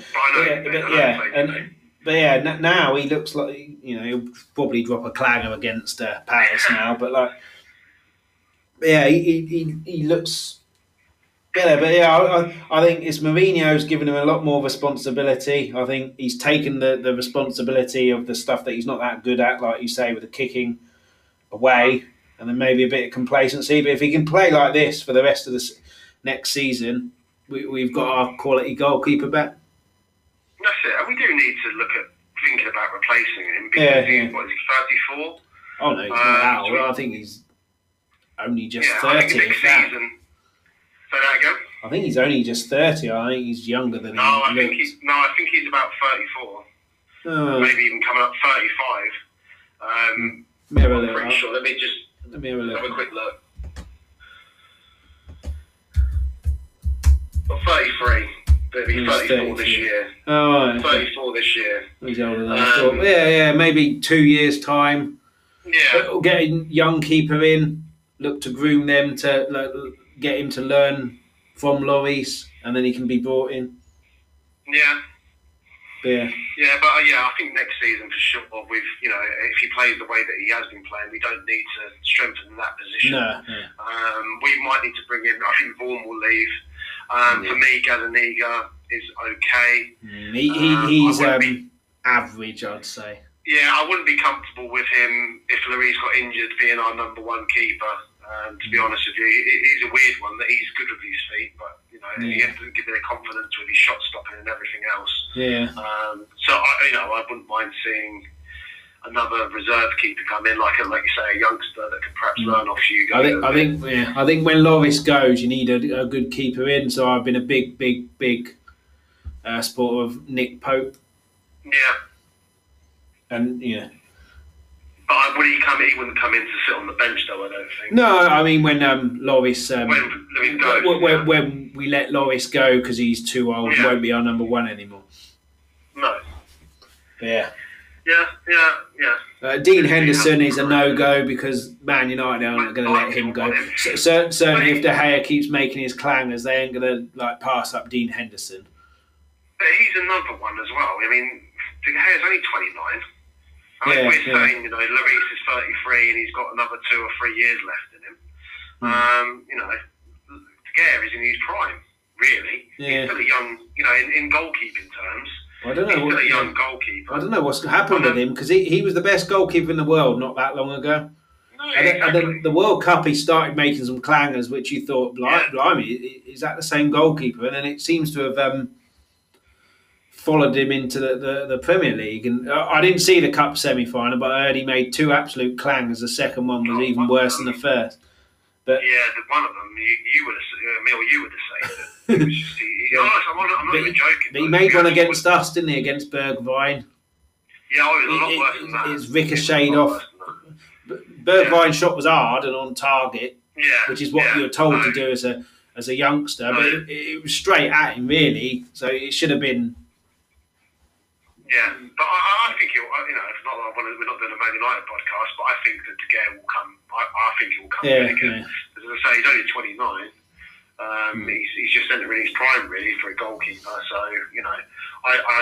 I agree with you. I don't think they're going to be selling Henderson though. But he looks really good. Yeah. But I really like Nick Pope. As we're recording this now, he's got the most clean sheets in the Premier League this season. He's 27. That's his age, not how many clean sheets he's got. He's got 15, I think. That's brilliant. I like him as well. He looks really commanding, and so when Lloris goes, he'd be the one I'd say placing with him. But and the other player I think Lo Celso, who needs to bulk up in my view. He gets knocked off the ball too much, and he reminds me of Gareth Bale before that season. Before that season, Gareth Bale was like getting knocked off the ball and everything like that. Came back from pre-season, looked like like Steve Rogers from Captain America. Like this little weedy kid comes back and he's like all bulked up. And then he wasn't getting knocked off the ball, and then the rest is history. But also with Bale, he was used to playing in the Premier League, so he knew that. Whereas Lo Celso's come from a completely different league, so it could just be the pace of it. But I like Lo Celso, and like Tim Cahill was saying, he's making the unselfish runs for Kane there. So he's making the runs which take defenders away, which in the Leicester game has allowed Moura to pass to Kane and Kane to run into that area, or Son to run into that area. And Lo Celso's doing the unselfish work. Like I said, it's only a matter of time until he scores his first Premier League goal. So I think Jamie Redknapp said as well, not that Jamie Redknapp's the encyclopedia of football or anything, but he's predicted Lo Celso to do big things next season. Well, if Jamie Redknapp said it, then, that's why the disclaimer is not the encyclopedia. No, but I agree with Mr. Redknapp there. Yeah. I think he's definitely better than what he's showing. I think he has glimpses, doesn't he? In games of absolute brilliance, but who's in and out really? Yeah, exactly. He'll be a massive player for us. I think. Some people get a bit carried away with him, and then I've seen others that absolutely hammer his Twitter. You see people that absolutely love him. You see, oh, he isn't that good, and hammer it. But I think next year he's gonna be a very good player for us. Yeah, but the Leicester game he didn't really. Yeah, Leicester game he didn't really get involved. But we'll talk about that in a bit, because when you don't have possession, you're not really going to be that involved. But the Newcastle game was really weird for him, because the first 20 minutes it was Moura getting involved and making the passes and trying to make things happen. And then Moura kind of drifted out and Lo Celso took over. And then like 5 minutes before half time, it switched round again. So he's shown in glimpses of what he can do, and good passes, spraying it wide, and like Eriksen did, he runs back next to Alderweireld almost. Alderweireld just knocks it 2 yards to him, and then he pings it around. Like Silva for Man City came on today, and he literally didn't run. He was just playing easy passes, so he does that quite a bit. But then with Silva, he like a switch, he can just suddenly play a pass that cuts through 5 defenders. But so he's shown glimpses that he can, maybe not 5 defenders, but he can cut through some defenders and make things happen. But I definitely think that he's a kind of work in progress. I don't like his play acting really, and Kane as well tried to get someone sent off, didn't he? Johnny Evans, by like holding his face when he's literally been brushed in it, and I don't like the play acting. Even from our, I don't like that. But Kane doesn't need to do that. No, Johnny Evans was lucky to remain on the pitch, though. To be honest with you. Yeah, not for that though. He had yellow. But not just. It wasn't just that though, Chris. He was doing. It was a lot more. Oh yeah. There's a lot more things that he could have got a yellow card for. Yeah, you're right. I'm not going to defend Kane because he definitely was trying to get Johnny Evans to get that second yellow without any question of a doubt.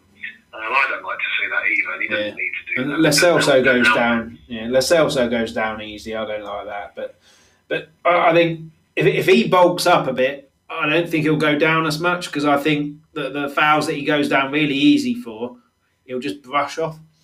So obviously it's not going to be as easy as it was for Bale because Bale had the whole break after the season and then pre-season, which we're not going to have. We're going to have like 6 weeks maximum, I guess. But it'd be good to see him go to the gym, bulk up a little bit, and then be able to like hold his own. But then, having said that, we had a little player called Luka Modric who didn't really bulk up or anything, and then he's won the Ballon d'Or. So you know, what do I know? But I do think it's just getting adjusted to the Premier League and everything like that. So I think next season, like Redknapp says, could be a big season for him because he's got through his kind of like baptism of fire of the league and like, oh, it's all frantic and everything. And he looks a player now, and he looks to be a player in a system, but with the ability to be able to ping a pass off. Yeah, he does know this. I just can't wait for next season now, to be honest with you, because it's just to see how it all fits in and who else we get in to complement that, really. And players like Lo Celso, where, you know, if we do get that defensive midfielder, which I'm sure we will, to be pushing him a bit more forward. There's some really good... Who does the defensive midfielder replace? Højbjerg comes in, does he replace Sissoko or Winks? I think Sissoko getting some awful stick again on social media. I don't know why. I don't know why either. I don't know why. It's because he's not like Messi. He's not Messi who can like do all the things that Messi can do. But you need those players who do the hard work, who do the dirty work that people don't want to do. Yeah. He does great work for the team. But then, so does Winks though as well, I think. So I would probably drop Sissoko, and that's after defending. But if you get defensive midfielder in there, that's your specialist position. You don't necessarily need Sissoko doing that, but arguably you could drop Winks as well. But I just think I'd be dropping both on a kind of rotation. So at home against teams you're expected to beat against, you don't necessarily need that massive strength in the middle. Winks can play. Away games where it's going to be a bit of a battle. They're not in the league anymore, but the old saying, like going to Stoke on a wet Tuesday. Team games like that, or against the top teams, you need a bit of strength in there. So I'd put Sissoko in. Yeah, there's definitely a place for Sissoko. Or if he can get fit again, than Ndombele, which I'm not sure about him injured again. I said about Ali, it's a big season for him, and Ali's been there 5 years now, and Ndombele not even a year yet. But I hope he can get fit because he's got some obvious talent there. It's just nurturing that and then putting it into a system. And in the way that we're playing, where we're breaking the ball up, he can then get the ball once we've broken it up and then skim past 3 players like they're not there. And then with the pace that we've got going forward, we're in business. But again, we'll talk about it a bit later because Jose's obviously got a plan on how he wants to play, but it relies on discipline, certainly in the midfield, I think. But I hope he can get back to fitness. Well, we've been saying that for even when it supposedly he is fit, which Mourinho said he was at the beginning of this, after the lockdown. He said he was ready to go, and there was that. It was after United game. He said West Ham will probably play the next game and the game after. Yeah, and we didn't even see him again. No, maybe he's not used to the pace yet, but you'd be playing him a little bit, I think. But I think we've seen one cameo from him. I can't remember. I think it might have been against Sheffield United. I can't remember. Maybe. Yeah, it wasn't he? He put the cross in that just went past Kane. Yeah, and that's all we've seen of him in 9 games. And supposedly he's on, and not that that's anything to do with it, but he's meant to be on the same wages as Kane. Yeah. And you just think, oh, come on, mate, you know, what's going on? Poch wasn't really playing him, and Mourinho's not playing him. It's frustrating, really. And there's definitely talent, like you say, there's definitely talent in there. He does some things on the ball, you're like, oh wow, this is, you know, some of the balls he plays, and he's always got his head up, and he's got skill. It's just frustrating, really. I just find it really frustrating that we can't see him in the team for 3 or 4 games doing it, and we only get to see glimpses of it. Yeah, so Ndombele is a worry, because I think certainly the last 3 games we've seen, certainly in the midfield, the way that Jose plays, it's about discipline. I'm not sure he's got that. Even if his fitness was top notch and the skills he's got, I still don't think he'd get into the team if he didn't have that discipline. No, I agree with you. I agree. He will be one that, if we do let him go, will probably come back and haunt us. Yeah. But it's certainly something that we might have to look at, because I think that potentially there's no smoke without fire, and there's a lot of them rumours circulating for the French media that he's had a bit of a falling out with Mourinho. And then, you know, he's a player that we can get a lot of money for, and if he's not going to play, and he's not getting on with the manager, then maybe we do have to look to cut our losses. It would be sad, because we both said he looks like a real talent, but if you don't get to see that talent on the pitch, then there's no point in him hanging around, really. Yeah, it's such a shame, like you say, because the way that Mourinho has played in the last 3 games, certainly Arsenal and Leicester, is soak up the pressure and then break. And with him, if he gets the ball from a header, a clearance header, he can take 3 people out of the game in one move, and you've completely turned from defence into attack. But I'd like to see it. I think, you know, whatever the pre-season is, give him a pre-season, try and get him up to fitness. He's still young as well. He's got a lot of pressure, a big move. So see what he can do next season. So play him in some friendly games, pre-season games, see if he's got the discipline there. Because, you know, pre-season games, the result doesn't really matter. It's about building fitness up. So you can see if he's okay for the system there without it affecting league position or anything like that. As long as he's still got that relationship with Mourinho, and that is literally just all paper talk, then yeah. I'd like to see that. I don't want him to go, because I've definitely seen glimpses of a player that I think can be world class. But if we're not gonna see him, then there's just no point in being there. No. So yeah, I agree with you that I said it weeks ago that I just wanted to. I don't really care about these 9 games. I do now, because I just wanted to see him and Lo Celso and these players that we've not really seen that much of. I just wanted to see them, just to see, like, is it worth them sticking around, and are they going to fit into Mourinho's team? And we've just not seen it from Ndombele, because he just hasn't had the opportunity. No. He's just not had that opportunity. He's been injured as well, hasn't he?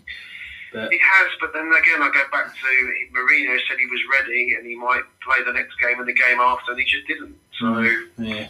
I don't know.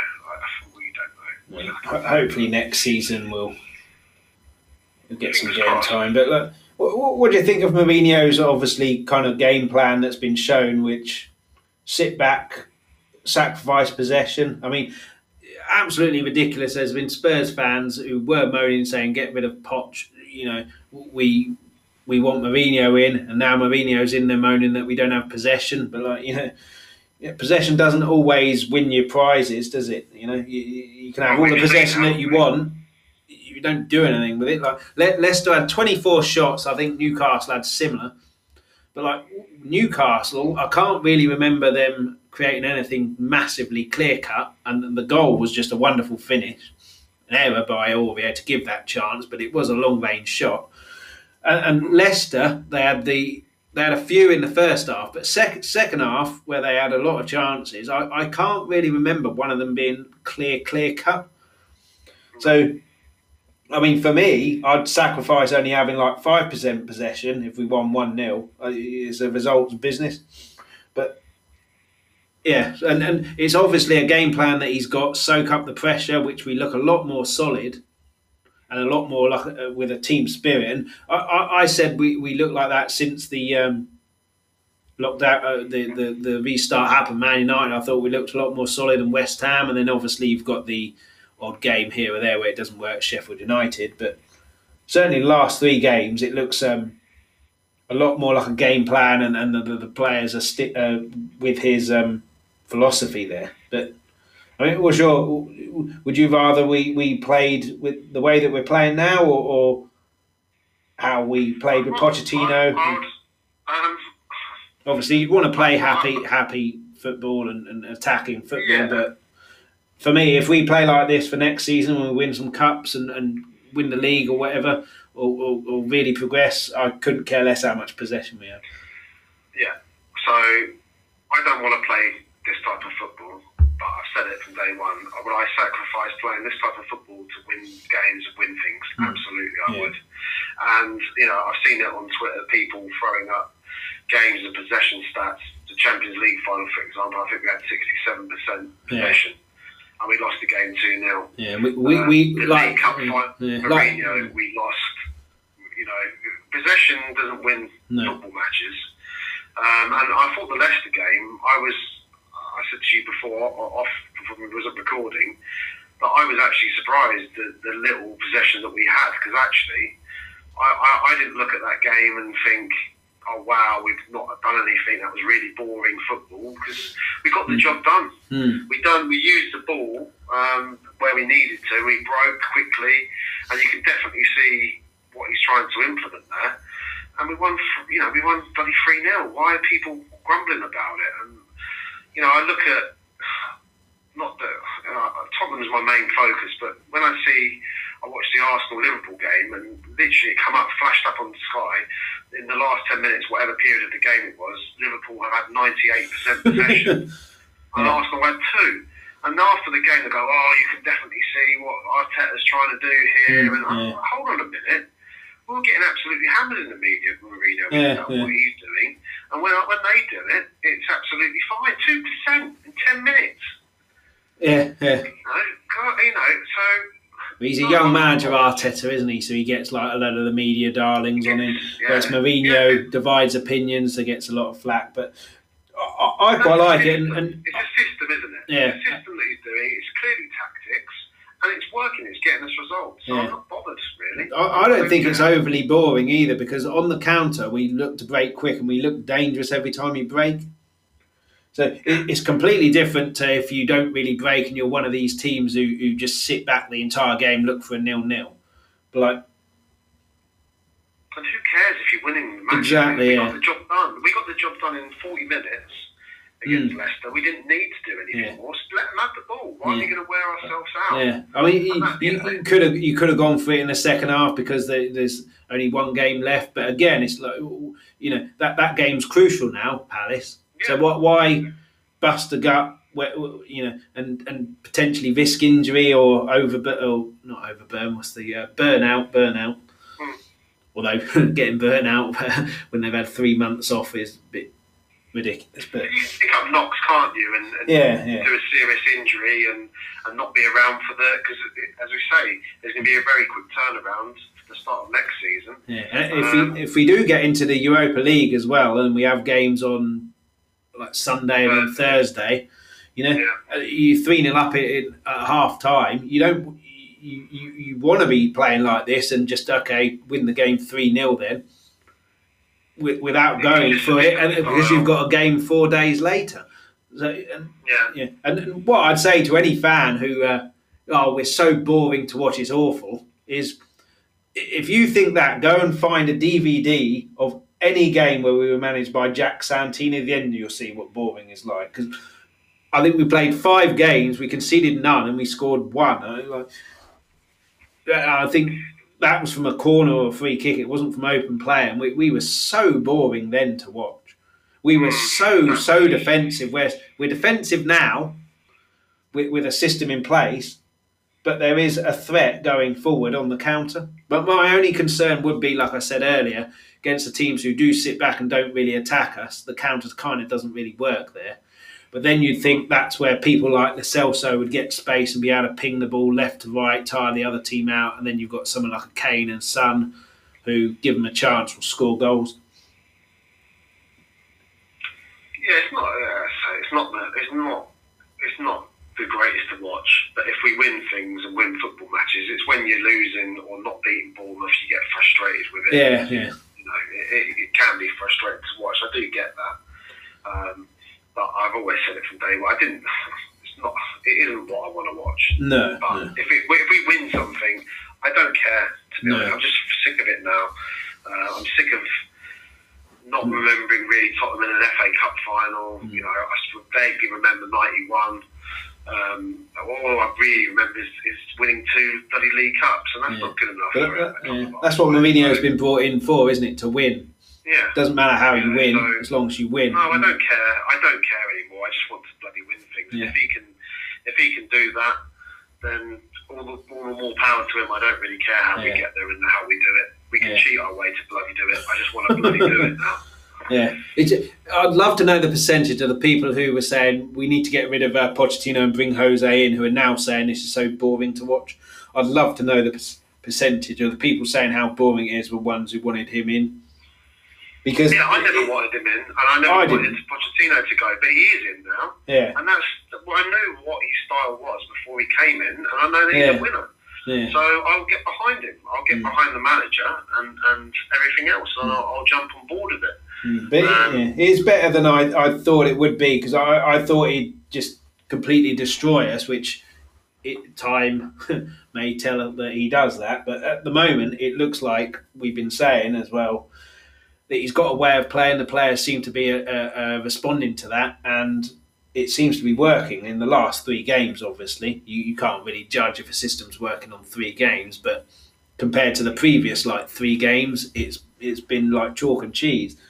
So the Palace game will be interesting. There's a team who don't really have anything to play for, really. I think they're like 13th or something like that, aren't they? But they're not going to get relegated. They're not going to get in Europa League. No. They'll obviously want to go out with a bit of a bang in their last game, so they'll attack us. So again, I expect us to be solid, compact in the middle, restrict them to maybe long-range chances or half chances, and then try and ping them on the counter. Yeah, that's what we'll do. And as you say, they haven't got much to play for. They will want to win their last home game, although there's no fans there. Yeah. You know, we can't finish any lower than 7th now. No. So we just got to go for it, really. I mean, Wolves, they've got Chelsea at Stamford Bridge. Chelsea might need to win that to guarantee Champions League football. We need to go out. We need to get the win, really. Yeah. We can't rely on others. But, you know, Chelsea will need to potentially... They've got Liverpool tomorrow, haven't they? If they slip there against Liverpool... Leicester and Man United can get the Champions League spots with a draw. Okay. Yeah, if Chelsea don't win, so if Wolves beat Chelsea and Leicester and Man United draw, they'll be all on 63 points, but the goal difference by Leicester and Man United is so superior to Chelsea's. They're on 28 and Chelsea got 15.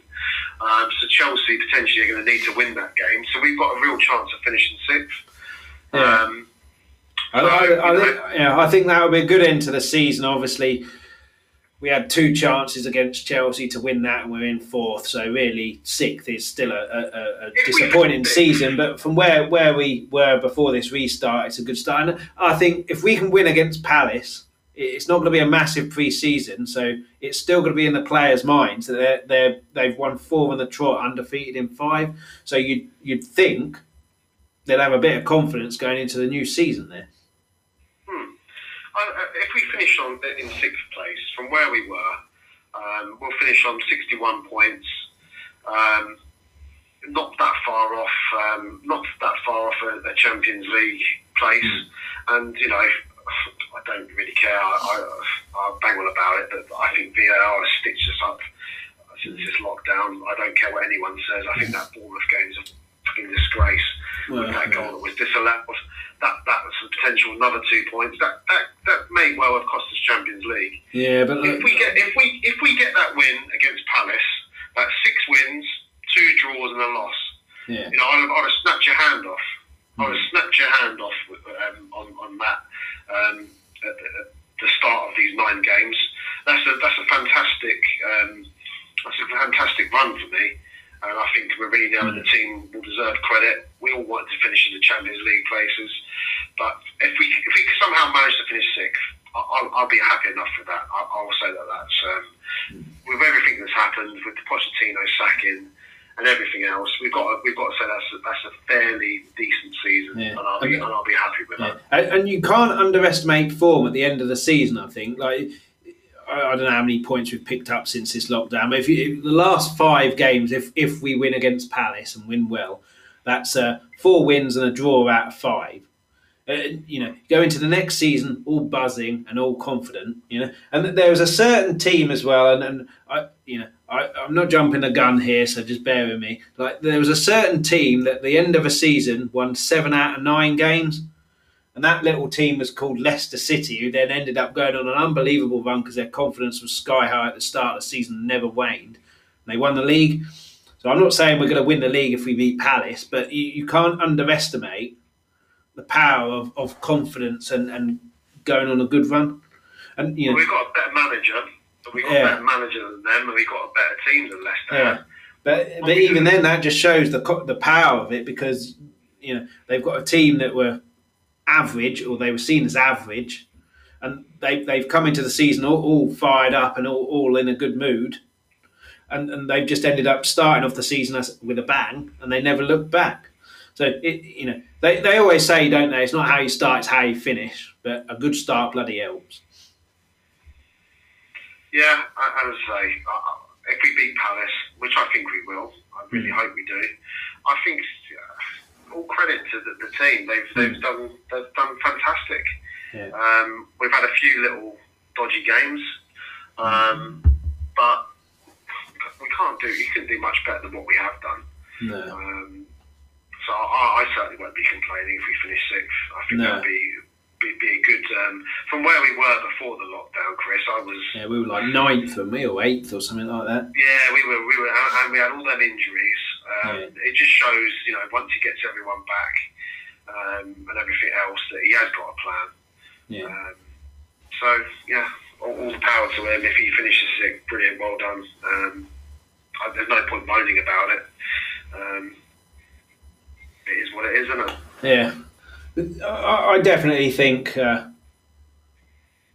if we can beat Palace, then it really bodes well for next season. But speaking of next season, what do you think the fans will make when they're allowed back in the stadium if we're playing against teams and allowing them 70-odd% possession? Like Jamie Redknapp mentioned it, that the fans won't be happy.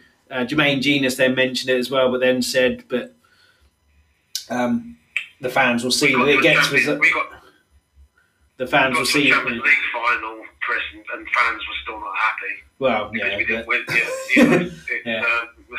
You're never going to please everyone. Well, that's the minority, though, isn't it? But like in terms of the majority, like Jermaine Genius said that the fans won't be happy if that's happening, but they've seen it gets results, so they'll let him off a little bit. And from what the government are saying, fans to go back into stadiums from October if the pilots work out, and there's talks about the season starting in the middle of September. So there'll still be a period next season where there's no fans in stadiums, potentially. And then even after that, maybe half. Reduced capacity, certainly. So what do you think the fans' reaction will be if we play Leicester and Arsenal again next season and then they have more chances, more possession? Do you think it'll be... Okay, well, we've got a system. We've got a system to play here, so we know the system works. Or do you think it's get the ball and keep the ball? I think the majority will be delighted if we beat Arsenal 2-1. I don't. 3-0. Not necessarily if we beat them in terms of if we're playing them and then we're letting them have all the chances and the possession. Obviously, you don't know. If we're winning we're winning the games, I don't see that there's going to be any issue with it. No. If it's 0-0, you could have a different story depending on where you are in the league, isn't it? Yeah, but do you think Jermaine Genius's comments would come true there, where the fans would be, well, we know the system that we're playing, we know it works, we'll stick with it, we won't boo, we won't do this, we won't do that, we'll see how it goes? Or do you think it would be like, this is Tottenham, we should be playing proper football, we shouldn't be gifting them possession? If we start the season and we're not winning games and we're playing like that, and there's fans in the stadium, it's not going to be good. No. If we're getting the wins and playing like that, and we're doing well in the league, then I don't think there's going to be a problem. It really just depends what the results are. I don't think if we play like we did against Bournemouth and we don't win, and we do that for a few games, it's not going to be good. No. It's as simple as that. It's not going to be good. But if we win, then it's a completely different story. And we're all bloody fickle. As I said, I was at the verge after the Bournemouth game thinking this really isn't going to work. I can't see this work. I mean, and then in a week and a half or whatever, I'm on board with it, and I'm thinking, I'm a bloody hypocrite. But that's just how that's just being totally honest. And I said to you before, it's the same with any football fan, because I can guarantee that Arsenal fans were saying about Arteta when we beat them the other week. They'd have been saying the same. Then they go and beat Liverpool by playing crap football, capitalising on two mistakes, having no possession, and then they've just gone and beaten Man City in the FA Cup final, and everything's rosy again, even though they lost tonight. That's just the way that it goes. We're no different, they're no different. So, let's jump on board. Let's hope that we can win something next season. And the style of it, regardless, I don't care. Let's just get a bloody try. Yeah, because I was the same opinion as you. I thought Pochettino deserved the chance to turn it round. I didn't want Mourinho in, but then we got him in. So then you support your manager, don't you? Like absolutely. And that's the way, and it's not. It wasn't like a place a bet. There's a lot of options. How's Mourinho going to play? Because you know how he's going to play, but you can't argue with his CV, can you? I mean, how many trophies is he? He's like almost 30 or something. Stupid, isn't it? So you can't argue with it. But like the only thing that was really annoying at the start was that he quite clearly didn't have the players that fitted into his system, or he did, but they were so used to another system that they weren't sure how to be in this current system, which now it certainly looks like they're adopting to that, and we look like a team. We're not there yet, obviously, but we're really looking like a team now that is a Mourinho team. Yeah, and that's not a bad thing. That's basically saying we're looking like a solid team now.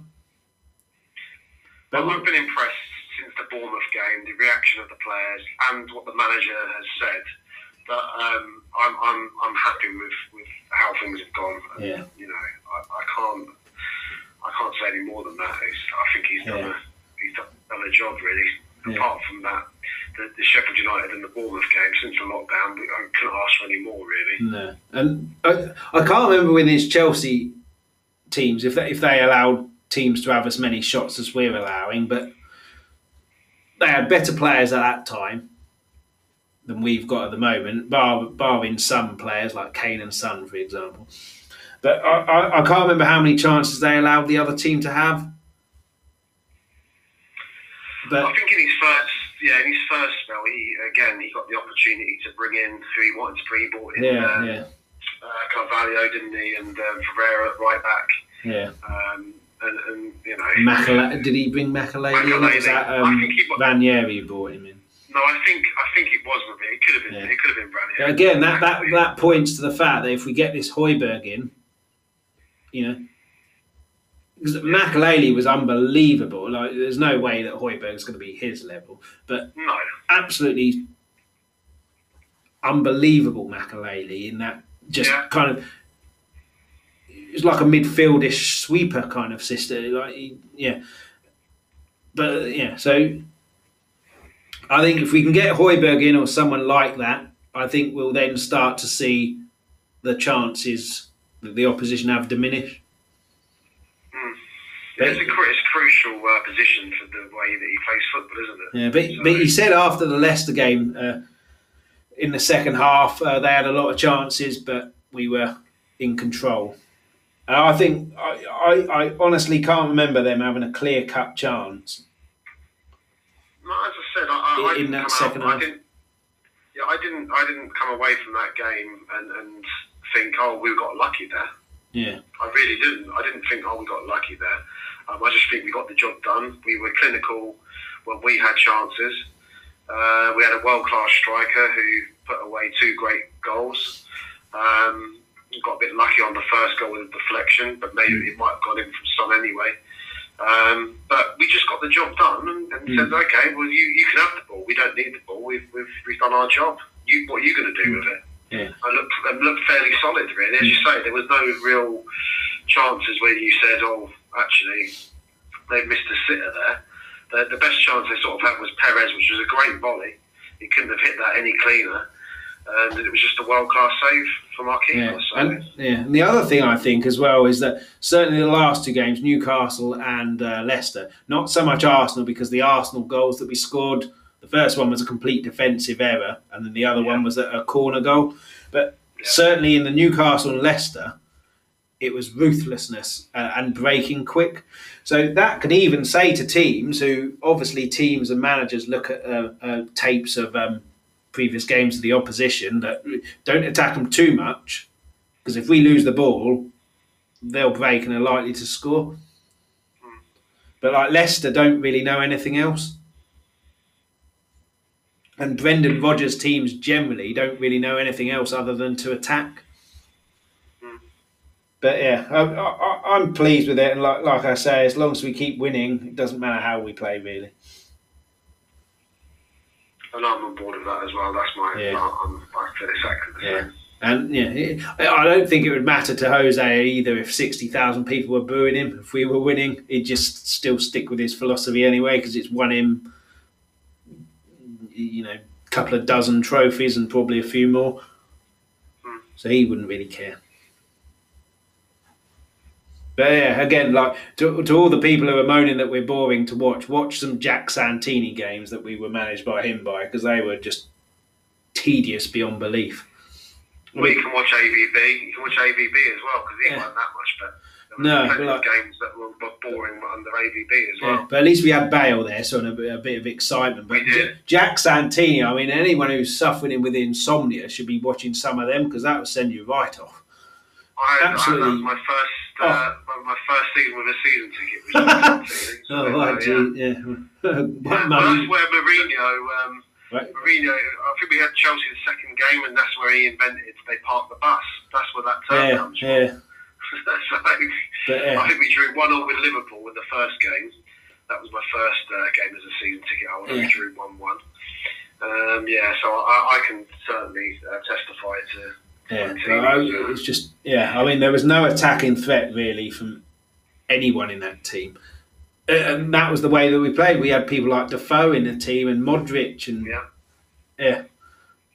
So again, I'm looking forward to next season, and hopefully we can win this game against Palace, give ourselves some confidence going into the next season. It's a big game. It's a big game against Palace. We need to win. As I say, if we do, we could get lucky and we could finish 6th. If not, we'd definitely finish 7th. So, and then we're relying on Chelsea to potentially do us a favour. But let's just wait and see. It's that age-old thing: just win your games, do what you need to do, and then you don't worry about anyone else. You just see what happens when you're back in the dressing room. I'm sure he'll be saying that to them as well. I'm sure he'll be saying that. Just win your games. Just win. You've got one game. Let's go get it done, and then we'll see what happens from there. What's the betting as well? Like, quiz question for you. I'm sure you know the answer. Do you know the only player who scored in every month of the year? For anyone who doesn't know, I'll finish the question. I've started, so I'll finish. There's only one player who scored in every month of the year in the Premier League, and obviously that's this season because it's been delayed, and that's Kane. He's scored in every month of the year in the Premier League, and the only player to do so. So he's on 21 goals now, I think. I think Sterling, after his 2 today, is on 21 or 2. I think the highest one is something like 24, 25. What's the betting that Kane goes on a mad spree, scores 4 or 5, wins the Golden Boot from out of nowhere? It won't happen because there's a lot of people who have to score 0 goals. But I don't know whether that's Premier League goals though. Yeah, I think. Right, yeah. I think Kane got 17 Premier League goals. Oh, right, okay. Vardy's got 23, Ings 21. Oh, right. Okay. So maybe not then. You wouldn't put it past Kane, but I can't see him getting. Yeah, I think you're right because they're talking he's scored more than 20 goals in each season. But yeah, that must just be all competition. Yes, he's got 17 Premier League goals. But from the amount of time he's had off. It's still unbelievable, isn't it? Really. It is when you consider we used to have Defoe, who we all raved about because he was a great player. Very rare. I think he may have only scored more than 20 once. Yeah. For Kane to get 17, and we look at that and go, that's an in and out season for him. That's a fantastic return. Yeah. It's just a testament to him, really, how good he is. He just continues to do it. So, hopefully, fingers crossed, he can go next season and stay fit. He can easily get 30 goals a season if he stays fit. That's not a problem at all for him. No.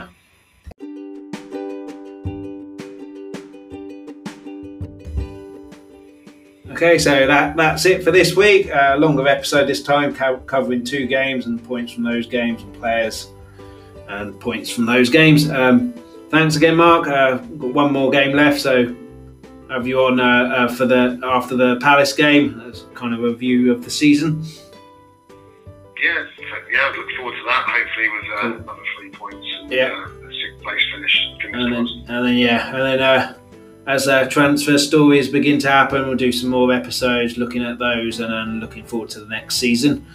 So hopefully we can beat Palace. And then 4 wins on the trot at the end of the season, going to the next season full of confidence. So until the next time, come on you Spurs and let's beat Palace.